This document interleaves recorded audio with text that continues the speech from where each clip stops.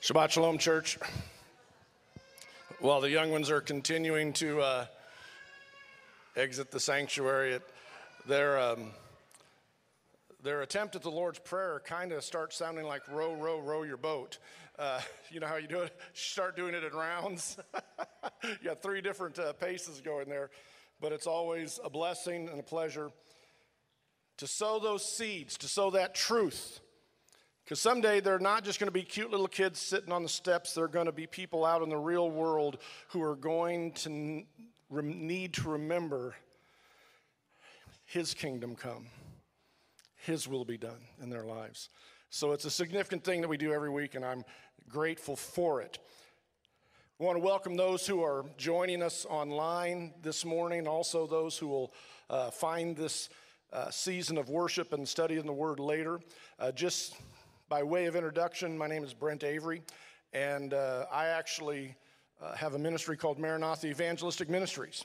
And one of my primary callings is to do exactly what we're going to begin doing today, which is studying the revelation of Jesus Christ. It's not something that I just decided to get interested in. It's something that I feel like the Lord has really called me to do. Now, I have to confess that when I say that, that's kind of a scary thing to confess, because if you tell somebody that you're called to teach the book of Revelation and you stink at it, then they might question whether or not you actually have that calling or not. So I guess I'll trust that the Lord has actually given that calling, and He will deliver this morning as we begin initially what is going to be a 3-week series that's going to blossom out into a never-ending study maybe, because in a few weeks we'll shut down for the holy days and for the feast. So these first 3 weeks, as we begin this new series, The Lion's Roar, the revelation of Jesus Christ, it's actually going to serve as an introduction. And you're saying, wait a minute, a 3-week introduction? Yes, that's right. Now that may surprise you, given that there are so many preachers, that there are many preachers out there who won't preach exegetically from this book.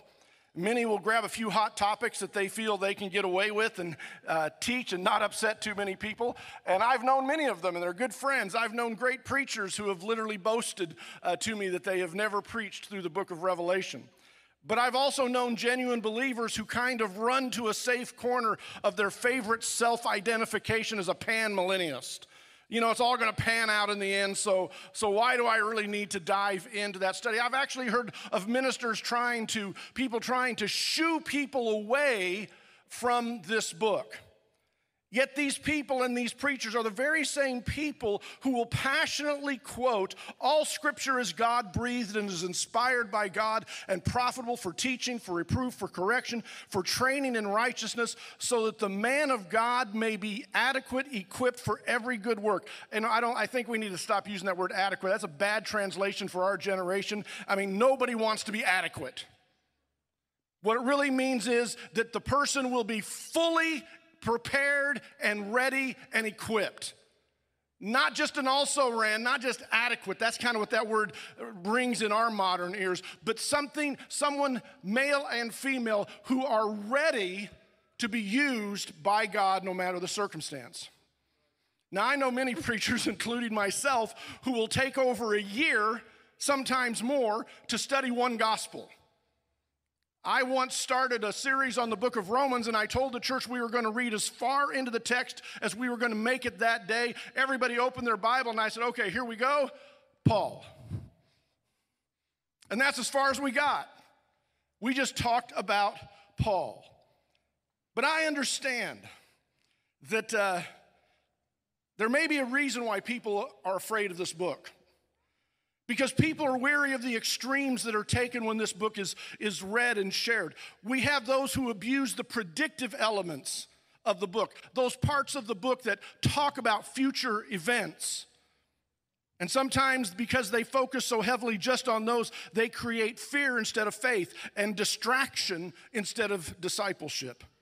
They're so busy telling us when the events described are going to happen that you never really get the blessing of why it's happening or what the Lord is trying to do with what's happening and what the Lord is doing in you while it's happening. Rather than being equipped by the revelation, we just get exhausted with never-ending speculation. On the other hand, there are those who are so determined to undermine the predictive elements of this prophetic book that they focus all of their efforts not on the when the events described are going to occur, but rather when the book was written, insisting that an early date of its writing will somehow release us from the worry or the concern of future events because they want us to believe they've already happened. Now, I'm going to tell you right now from the get-go, I'm going to let the book be exactly what the book says it is. It's a prophecy in the fullest expression of what that means in the scriptures, and we're going to be looking at that. So now weariness sets in, and we have a whole new fear that grips the hearts of believers. Not of the events described of the Revelation or fear of someone coming and, being the Antichrist. We're afraid of preachers preaching through the book. We've added a whole new layer of fear. Now, before we pray in a few minutes, I want to show you why we're going to take our time and move through this book exegetically. Now, exegetically, if that's a word that's new to you or unfamiliar to you, exegetical preaching or teaching is handling the Bible text in a manner in which they were given to us. Since they came to us in the form of books, which contains letters and narratives, the best way to teach them is to chronologically proceed through a book from start to finish, word by word, line by line. And that's the way I like to preach. I discovered early on as a young minister, I like to preach that way because it took the burden off of trying to figure out what I was supposed to preach the next Sunday. What I was supposed to preach the next Sunday was the next line, the next verse, the next paragraph, and that way we could bring whatever the word was that Paul or the apostles, whatever the text we were reading, that somehow we would have a consistent understanding of what the author was actually saying. That's exegetical preaching. As opposed to topical preaching, which can be exegetical. A person can say, hey, I want to preach about the love of God, and they can go to multiple passages about the love of God, and they can go line by line, word by word in those verses. I'm not saying topical preaching can't be exegetical. I'm no good at topical preaching. I just do better line by line, following the flow of the revelation as it's been given to us. This book begins with these words. The revelation of Jesus Christ. Those words come to us in a book. John hears Jesus' voice command him to write these things that he sees and hears because Jesus intended this book to be studied, to be read, to be mined, to be cherished, to be guarded, to be kept. And the one who received it, the Apostle John, he was already so gifted at bringing prophecy and truth to us. I love how the first chapter of his testimonial gospel, John chapter 1, verses 16 through 18. He writes, for of his fullness we have all received grace upon grace. There's a chronology. And then he reminds us of that chronology of God's hesed upon hesed, that loving kindness, just one loving kindness after another. He said, for the law, the Torah was given through Moses. Grace and truth were realized through Jesus Christ. For no one has seen God at any time. The only begotten God who is in the bosom of the Father, he has explained him. Christ has explained him. Now, the Greek word in the New American Standard translates this word exegomai as he explained him. It literally means to show the way. The NIV translates it as has made him known. The King James translates it, he hath declared him. The English Standard Version translates it as he has made him known. But here's what I love about this verse and John's thought process. The Torah was given to be written so it could be received. That was the whole purpose of writing it down. But once it was written down and received, it had to be handled. It had to be read line by line, word by word, phrase by phrase. John's whole first chapter of his testimony gospel reveals that Yeshua, Jesus, is the Word of God who is made flesh. And then he uses this same Greek word, exegomai, which is the same word from which we get our English word, exegetical. To exegete the word is to look intently at it, to focus on how it is used to bring us truth. And John says Jesus was the Word who was the best exegetical presentation of God. If you want to know the Father, study the Son. Jesus said, if you've seen me, you've seen the Father. John was told to write. We were told to read, to hear, to listen, and obey. Blessed is he who reads and those who hear the words of the prophecy and heed the things which are written in it, for the time is near. John did what he was told to do. Write it down. The question now is, will we do what we were told to do? To read and hear and embrace. Will you pray with me? Abba, Father, it is a privilege and an honor to exegete this word of Scripture, this last word of Scripture that points us to the appearing, the apocalypse, the revelation of Jesus Christ. Father, I pray for everybody that's here today and everybody that is watching, and even those, Father, who will watch at some distant time. Would your Spirit meet them in this moment and give us ears to hear, and give us eyes to see. As we read, will you make what John saw come alive in our own hearts and minds? Will you equip us, reprove us, correct us, inspire us, and make us ready to stand in your presence, blameless, with great joy. Come and have your way in our hearts today, Lord. This is your time. In Yeshua's name I pray. Amen. Now allow me to continue with a bit more introductory material before we dive into the text. We must first answer a question. What types of words are we going to encounter in this book? What type of terminology should I expect in a revelation of Jesus Christ that was given to a Hebrew apostle, a Hebrew prophet? Well, let me tell you a little story about a little experience I had where the Lord had to show me how to get this process started. Years ago, fall of '95, I just returned from an amazing visit, summer living in outside of Jerusalem. And I got to work with Bridges for Peace, a mission organization. I got to do some archaeology down at Qumran where the Dead Sea Scrolls were found. But I have to admit that coming home, I was a bit frustrated and uncertain as how to proceed with some of the things the Lord had shown me during that summer. Then one night, after a series of multiple nights of kind of waking up and wrestling with the Lord about different passages of scriptures and things that I felt like he was laying in my heart, the Spirit decided to get kind of direct in my heart and mind with what I call the internal audible. And it was one of those moments that was there was no sitting around wondering, was that me or not? It was definitely not me. And he simply said this. He said, Brent, go back to the garden. Now, that doesn't sound something that would irritate you to hear, but it really frustrated me. Because having gone to Israel in 1990, from 1990 all the way through 95, I had begun a study of the Torah. I had been really, the thing that bothered me was I knew where the garden was. It was on the front end of the book, and I didn't really want to know about the beginning. I wanted to know about the end.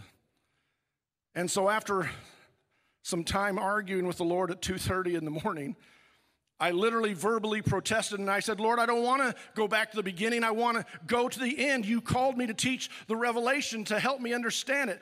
After all, that's what you called me to do. Lord, don't show me the beginning, show me the end. And then the Holy Spirit had had enough of me, and he got pretty internally audible again. And he said, Brent, get out of bed and read Isaiah 46, 8 through 10. Now, I want you to understand in that moment, I'm in a real predicament. If I get out of bed and I read Isaiah 46, 8 through 10, and it is about what has just been going on with me and the Lord. I'm pretty sure I'm in trouble because I have been arguing with the Almighty, and that's not a good thing. But if it has absolutely nothing to do with anything I've read, that's not good either, because that means Brent's just been hearing voices, and that can't be good either. So I'm not going to win this one either way, but after telling the Lord I didn't want to know about the beginning, I wanted to know about the end, this is what I read. Remember this and take it to heart, you rebels. Ow. Remember the former things, those of long ago. I am God, there is no other. I am God, there's none like me. I make known the end from the beginning, and from ancient times what is yet to come. I say my purpose will stand, and I will do all that I please. Have you ever had a moment where you hoped God had a sense of humor? This was one of those moments where I realized, okay, you do want to show me something about the end. But he was helping me understand that there's a context of some terminologies and some vocabularies that a lot of times we get to the end of the book that we don't have because we haven't taken time at the beginning. So I just want to highlight 4 types of terminologies. And again, this is just by way of introduction. Things that you should expect to run into. You should expect to run into Torah terminology. Words and imagery from its laws, its statutes, its commandments, its sacrifices, anything that falls into the context of the law of Moses, you should expect terminology reminiscent of that in this revelation. If you know that terminology, you're going to be able to recognize it. Secondly, you should expect to hear and see tabernacle and temple terminology, words and images from the shadow that was built here on earth that John is now seeing the reality in heaven. We were prepared for this moment by those shadows, and so we need that tabernacle temple terminology, including all of its furnishings, the layout, the architecture, everything about it. You should expect you're going to run into when John takes us through a stroll through the reality which is in heaven. You should expect to come across significant words and context of the times of the Lord. Words and images from Israel's history, having received and keeping those divinely appointed times of the Lord that we're getting ready to celebrate the fall feast here in just a few weeks with Rosh Hashanah, the Feast of Trumpets, Yom Kippur, the Day of Atonement, and the Feast of Sukkot, the Feast of Tabernacles. All of these are a part of those 7 divinely given Sabbaths of the Lord. All of these things, this divinely appointed times of the Lord, you're going to run into that terminology in the Revelation. Why? How do I know that? Because he makes known the end from the beginning and from ancient times what is yet to come. Finally, you should expect to run across words that I'm just going to call the typology of the patriarchs. This could actually go under the category of Torah, but it's so significant, I think it needs to stand by itself. This is words and images that allude to prophetic truths that played out in the lives of the patriarchs and the prophets, meaning what you have seen happen in the lives of the patriarchs and the prophets of the past, you should expect to see at the end, just like we saw it at the beginning. Does that help a little bit? This gives us a context for when we come to these things. The one thing I hope you never hear me say is, because every time I hear a Revelation teacher say it, I just want to run. I'm going to give you the key, and everybody's got their own key. And sometimes I sit there, nope, that key don't work. So I don't like that terminology because I don't want it to come across as if, Brent has discovered the way for you to understand this. No, I'm just telling you, this is my expectation because this is the God I serve who makes known the end from the beginning, from ancient times, what is yet to come. If I'm going to learn about the end, I better learn about the beginning. Why? He told me to. And if that helps, praise the Lord. Well, let's dive into, we're going to study today, we're going to look at the first 3 verses. So let me begin. We're just going to read one verse at a time. The revelation of Jesus Christ, Yeshua HaMashiach in Hebrew, which God gave him to show his bondservants the things which must soon take place. He sent and communicated it by his angel to his bondservant John. So we've got to begin by kind of getting a handle on what is the nature of this book. What is it? And I want to share 4 answers to that with you from this first verse this morning. The first one is this: it is an apocalypse of Jesus Christ.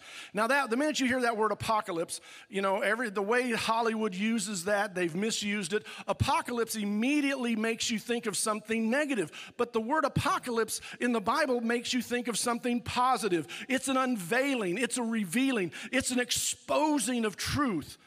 It comes from this Greek, the very first word of the book, apocalypsis, and it means to unveil and to reveal. What's interesting is this word is used only once in the Revelation. Right here in the very first word of the very first sentence. It declares what this is. It is an unveiling. It is a revealing. It's not a concealing. God didn't give it to Jesus to give to John, to give to us so that we would be dumbfounded, that we would be left with just in ignorance. To believe that's what's supposed to happen is to violate the very nature, the meaning of the very first word. And one of the reasons I think this is helpful for us is we need to begin to expect and believe that the heart of God wants to be revealed to the hearts of his children. That the mind of God wants to be revealed to the mind of his children. Sometimes we go through life pouting, well, Lord, if you just tell me this, if you just tell me that. Well, I think there's a lot of stuff the Lord would tell us if we'd start paying attention to what he'd already told us. And I know the angels are behind me snickering and going, listen to him talk like that. Because I'm like you, I have those times. This is an unveiling. By definition, it means that was which was veiled, that was not clear or easily seen, is now unveiled for the purpose of being seen and known and understood. God says, my purpose will stand and I will do all that I have said I'm going to do. So everything we're going to read in this book is an unveiling of the purpose of God.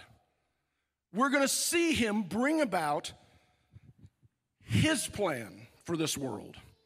And it begins with the apocalypse of Jesus Christ. It is God's purpose to reveal his plan. Why? So our faith is in the one who's been unveiled as the one who will bring about all that God has purposed to do in his heart. So, if all we had was these first few words, we would really have enough in this sense.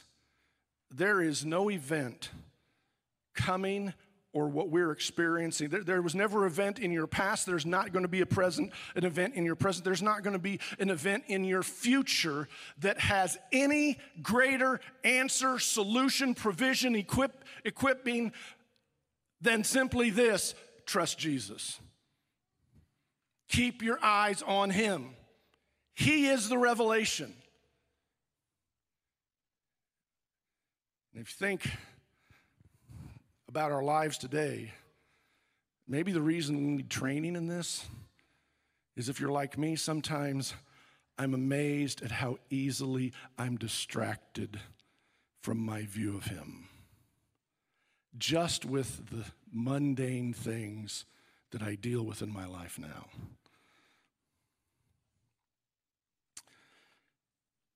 I need to know that he is the one who finishes what he started. I love what Paul prays for the Philippian believers and the confidence he expresses. He says, for I am confident, fully convinced of this, that of this very thing, that he who began a good work in you, he who began a good, we're not talking about a future prophetic event. We're not talking about the Antichrist. We're not talking about this bowl, that bowl, this seal. We're talking about you, us.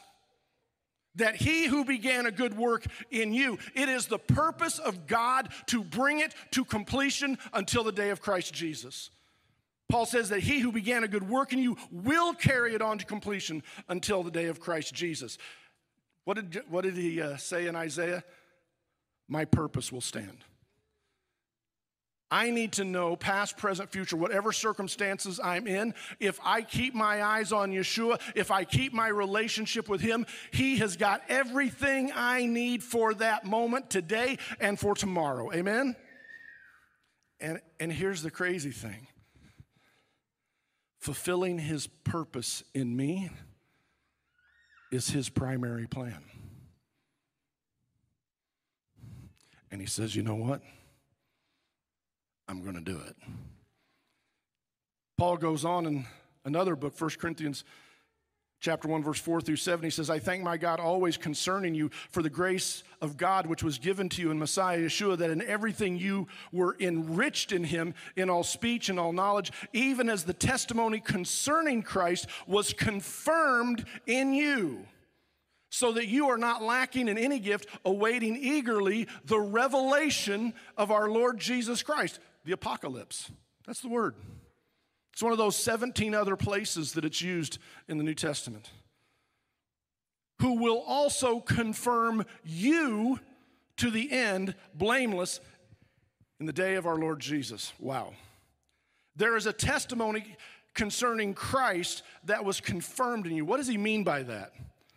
We're going to look at this more in weeks to come, but this word testimony is the declaring of something that has been witnessed and has occurred. But in the Bible, it is a testimony of that which God declared would come to pass, actually coming to pass. When John said, behold the Lamb of God who takes away the sin of the world, was he looking at the Lamb of God who was going to take away the sins of the world? Absolutely.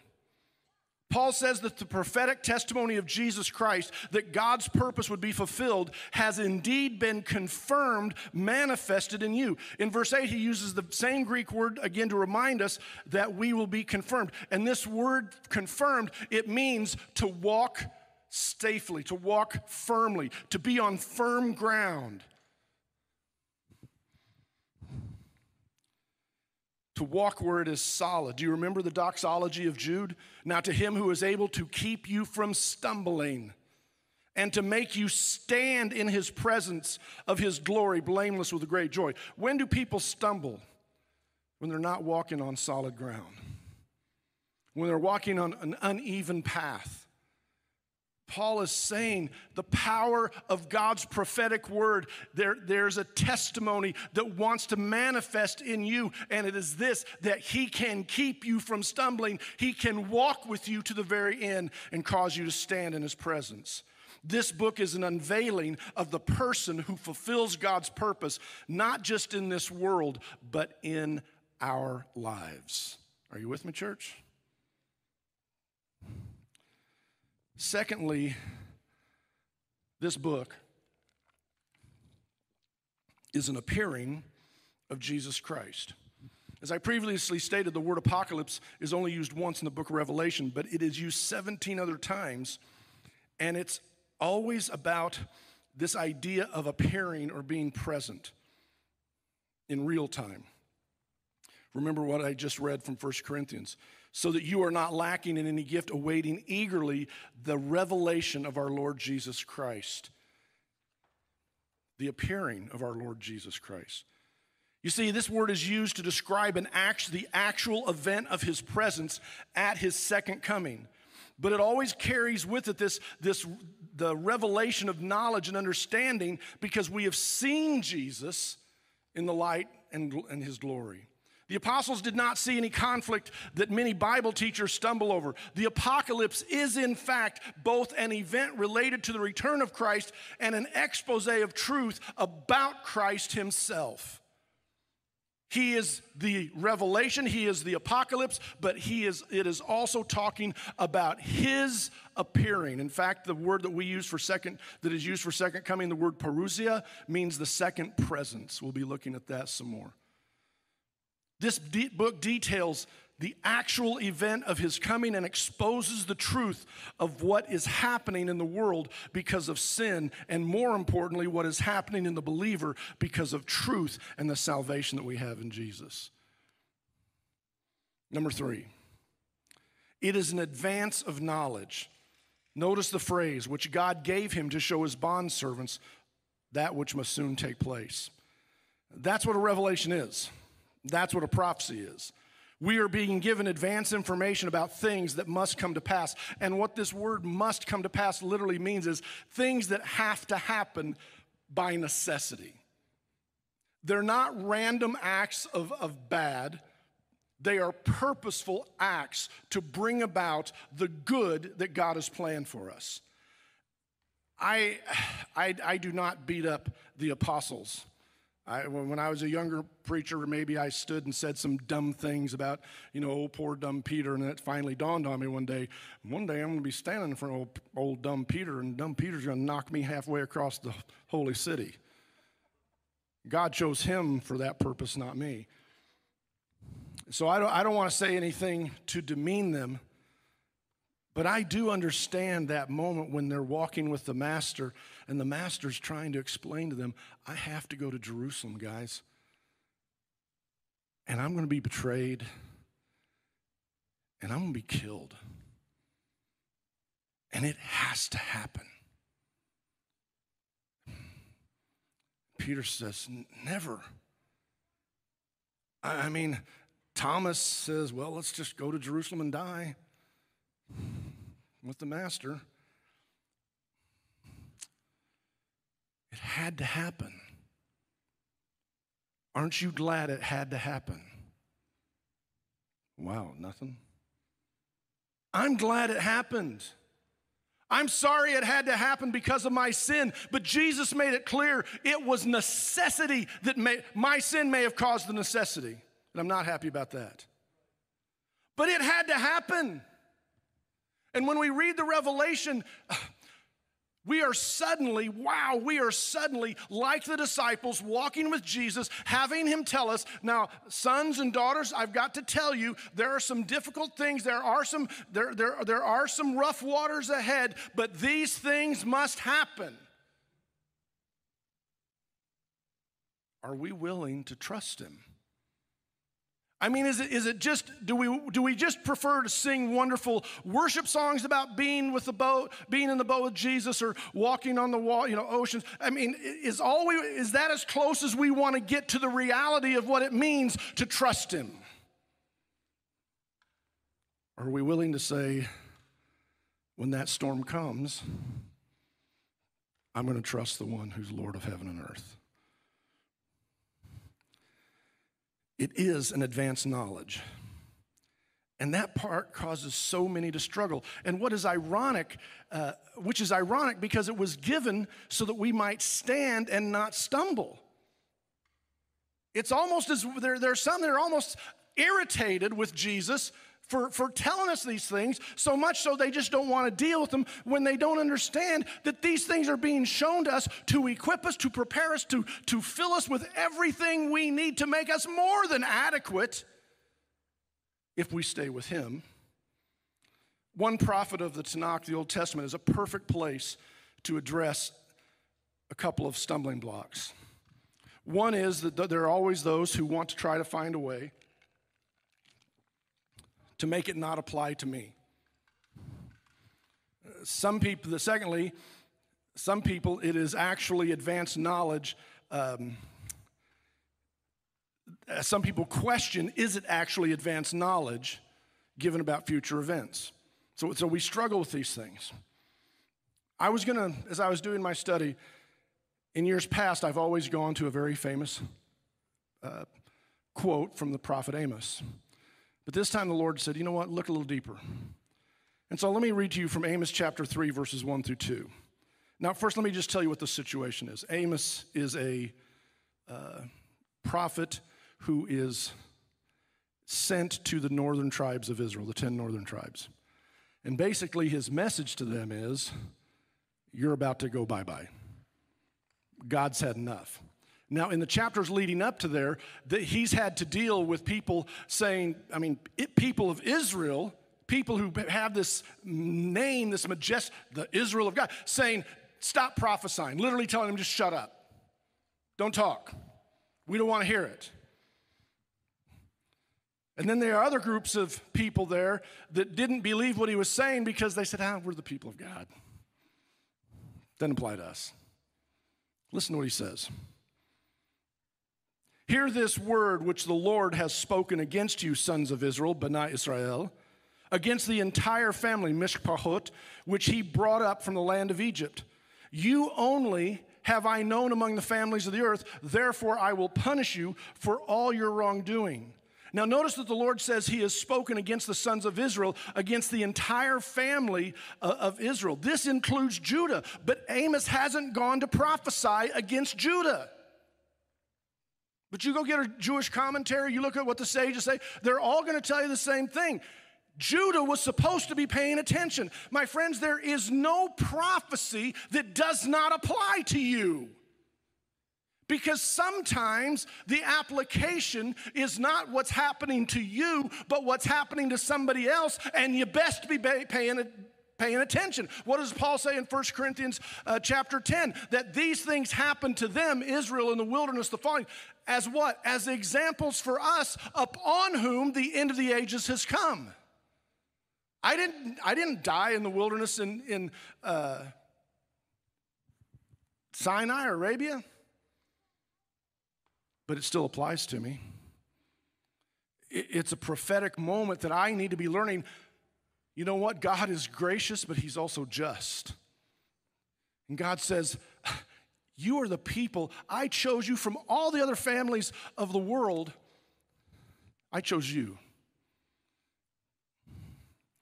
By the way, I didn't wear a watch, so if we don't get that sign or that clock back up there, we may be here a while. Anyway. If it proceeds from the mouth of God, it is God-breathed and inspired and profitable for teaching, for reproof, for correction, for training in righteousness, so that we may be fully equipped, whether it was about us or not. Then Amos asked 7 questions, seeking to instill one truth. Has anybody ever asked you a question that just kind of backs you into a corner? You know, Jesus did this every once in a while. Can a blind man lead a blind man? Well, no, that's crazy, Lord. Then why are you doing it? Oops. Listen to these 7 questions. Do 2 people walk together unless they have agreed to meet? Does a lion roar in the forest when he has no prey? Does a young lion growl from his den unless he has captured something? Does a bird fall into a trap on the ground when there's no device in it or there's no bait in it? Does a trap spring up from the earth when it captures nothing at all? I mean, does a trap go if there's nothing there? If a trumpet is blown in a city, will the people not tremble? If a disaster occurs in the city, has not the Lord brought it about? Amos asked these 7 questions to force them to acknowledge one simple truth, cause and effect. You brought yourself, Israel, to this moment because of your idolatry at Bethel and Tel Dan, where Jeroboam erected the golden calf. You didn't think there was going to be an effect by what you did?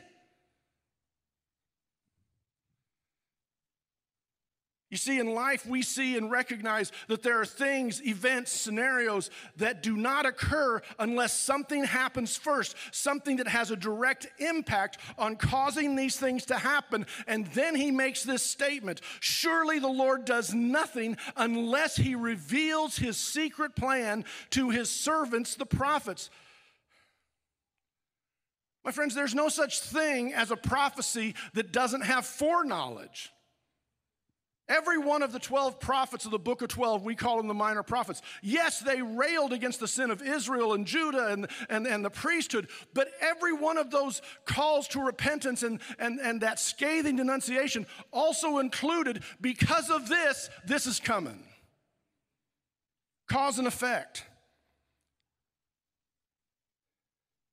Surely the Lord does nothing unless he reveals his secret plan to the servants, the prophets.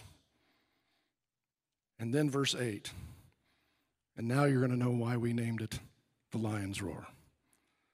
A lion has roared. Who will not fear? The Lord God has spoken. Who can but prophesy? You see, this book of Revelation is the lion's roar because God has something he wants his bondservants to know in advance. He wants us to understand something has happened, and it's going to bring about this effect.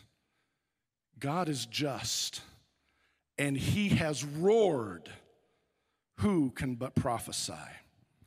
This book is also an apologetic of Jesus Christ. Now, an apologetic doesn't mean like, hey, I'm sorry about Jesus. It means a reason to believe. And this very first sentence gives us one that should be reason for us to accept Yeshua's messianic claim. Now, notice the chronology of the information that is given. It first comes from God to Jesus to John to us. Now, some will incorrectly see that as a reason to see Jesus as less than what and who he is. But in truth, it's the exact opposite. Jacob Neusner is a Jewish author, and in his book that he wrote an introduction to a part of the Talmud called the Yerushalmi. There's two Talmuds. One was written in Babylon, and one was written in the Holy Land, actually up in Tiberias.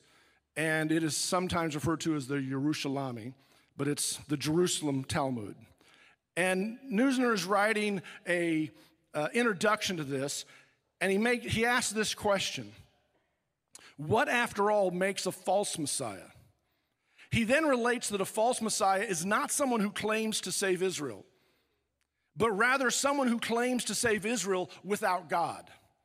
That's his definition of a false Messiah. He then goes on and begins to describe this dialogue that goes on in the Talmud, discussing Rabbi Akiva, who around 132 AD, 132 and 135 AD, declared a man named Simon Bar Kokhba to be the Messiah. There were even some Messianic believers that got inadvertently caught up in it until they realized Akiva was calling him the Messiah, then they backed out. It caused a real rift between the believers and Judaism. But this is what was known about this so-called Messiah. About 200,000 men were said to have cut off their little finger to show loyalty and allegiance to this false man. But then the Jerusalem Talmud relates that Bar Kokhba used to quote a psalm before he would go out to war. He would quote Psalm 60, verse 10, and this is what it says: Lord of the world, do not help and do not hinder us. Hast thou not rejected us, O God? For you do not go forth, O God, with our armies. This is what this Messiah said. Hey, God, sit this one out. Don't go before us. Don't work against us. It's obvious you've rejected us. This is the man they called the Messiah. This is a man who was saying, I will do this without God.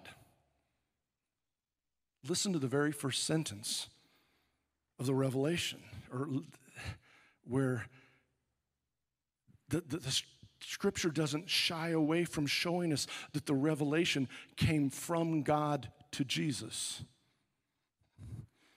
John has been testifying about this throughout his gospel. John 14:10, the words I say to you, I do not speak from my own initiative. Jesus is saying this.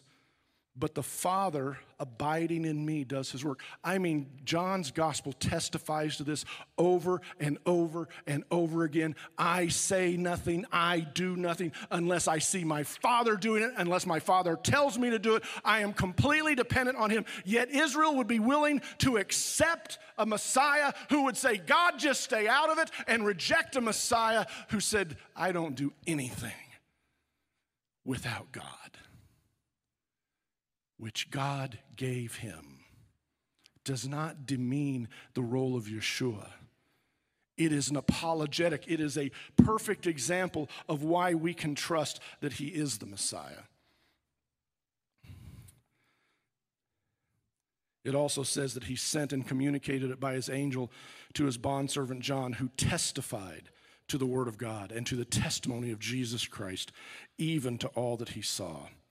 Now, John's Hebrew name is Yochanan, and he was definitely a Hebrew prophet. We're going to look at that a little bit more next week. But he wasn't the only Yochanan running around prophesying. Before the destruction of the temple in 70 AD, the leading rabbi of the city of Jerusalem was a man named Yochanan ben Zakkai. He began to understand from signs in the temple that it would soon be destroyed. In fact, the Talmud talks about the signs and the testimonies about 40 years prior to the destruction of the temple. Things started happening in the temple that they interpreted as game over. It was just a matter of time. In the Babylonian Talmud, he is credited with starting this following conversation. He said, in regard to the Olam Haba, which is the world to come, it can only refer to the Messianic era. What he said was this, and he's talking about the prophecies of the Old Testament. He says, they cannot refer to the world to come because the reward of the world to come was never revealed due to its infinite nature. So Yochanan ben Zakkai is running around telling people, whatever the prophets of the Old Testament said, it can only be about that era of the Messianic kingdom because God hasn't revealed his glory. Now, there's a part of what he said is true and a part that's not. Because the Apostle Paul said, just as it is written, things which eye has not seen and ear has not heard and which has not entered into the human heart, all these God has prepared for those who love him. No matter what description we have, no matter how glorious, how accurate, how beautifully written the imagery is painted for us, the truth is, it is beyond us. And yet God gave it anyway. Yochanan ben Zakkai wrongly believed that God would not reveal his glorious plans for us. And while we may not be able to fully comprehend the glory we will see, our Yochanan, the apostle, received from the Father the very revelation Yochanan ben Zakkai did not believe would be given or could be received. Which leaves us with a choice. Will we believe the revelation given by God to Yeshua, to Yochanan, to be given to us, or will we refuse to see and hear and ultimately miss the blessing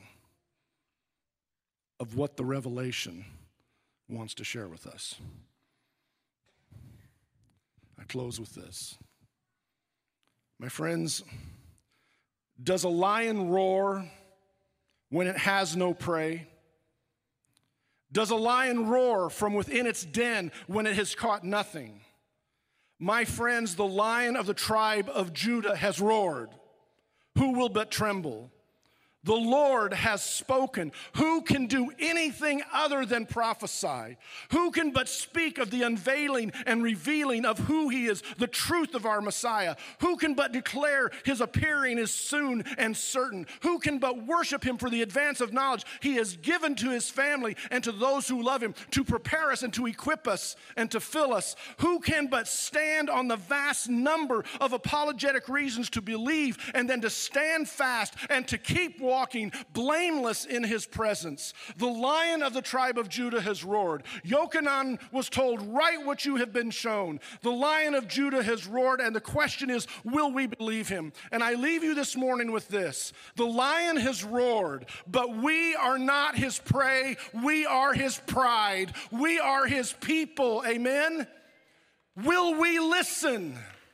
Will we not tremble at the awesomeness of what he has done for us? Will we not allow him to equip us? Or will we keep listening to the extremist voices, to fear in our own flesh that would keep us from the very blessing he has for us? We are not his prey. We are his pride. We are his people. Blessed is he who reads and those who hear the words of the prophecy and guard the things which are written in it, for the time is near.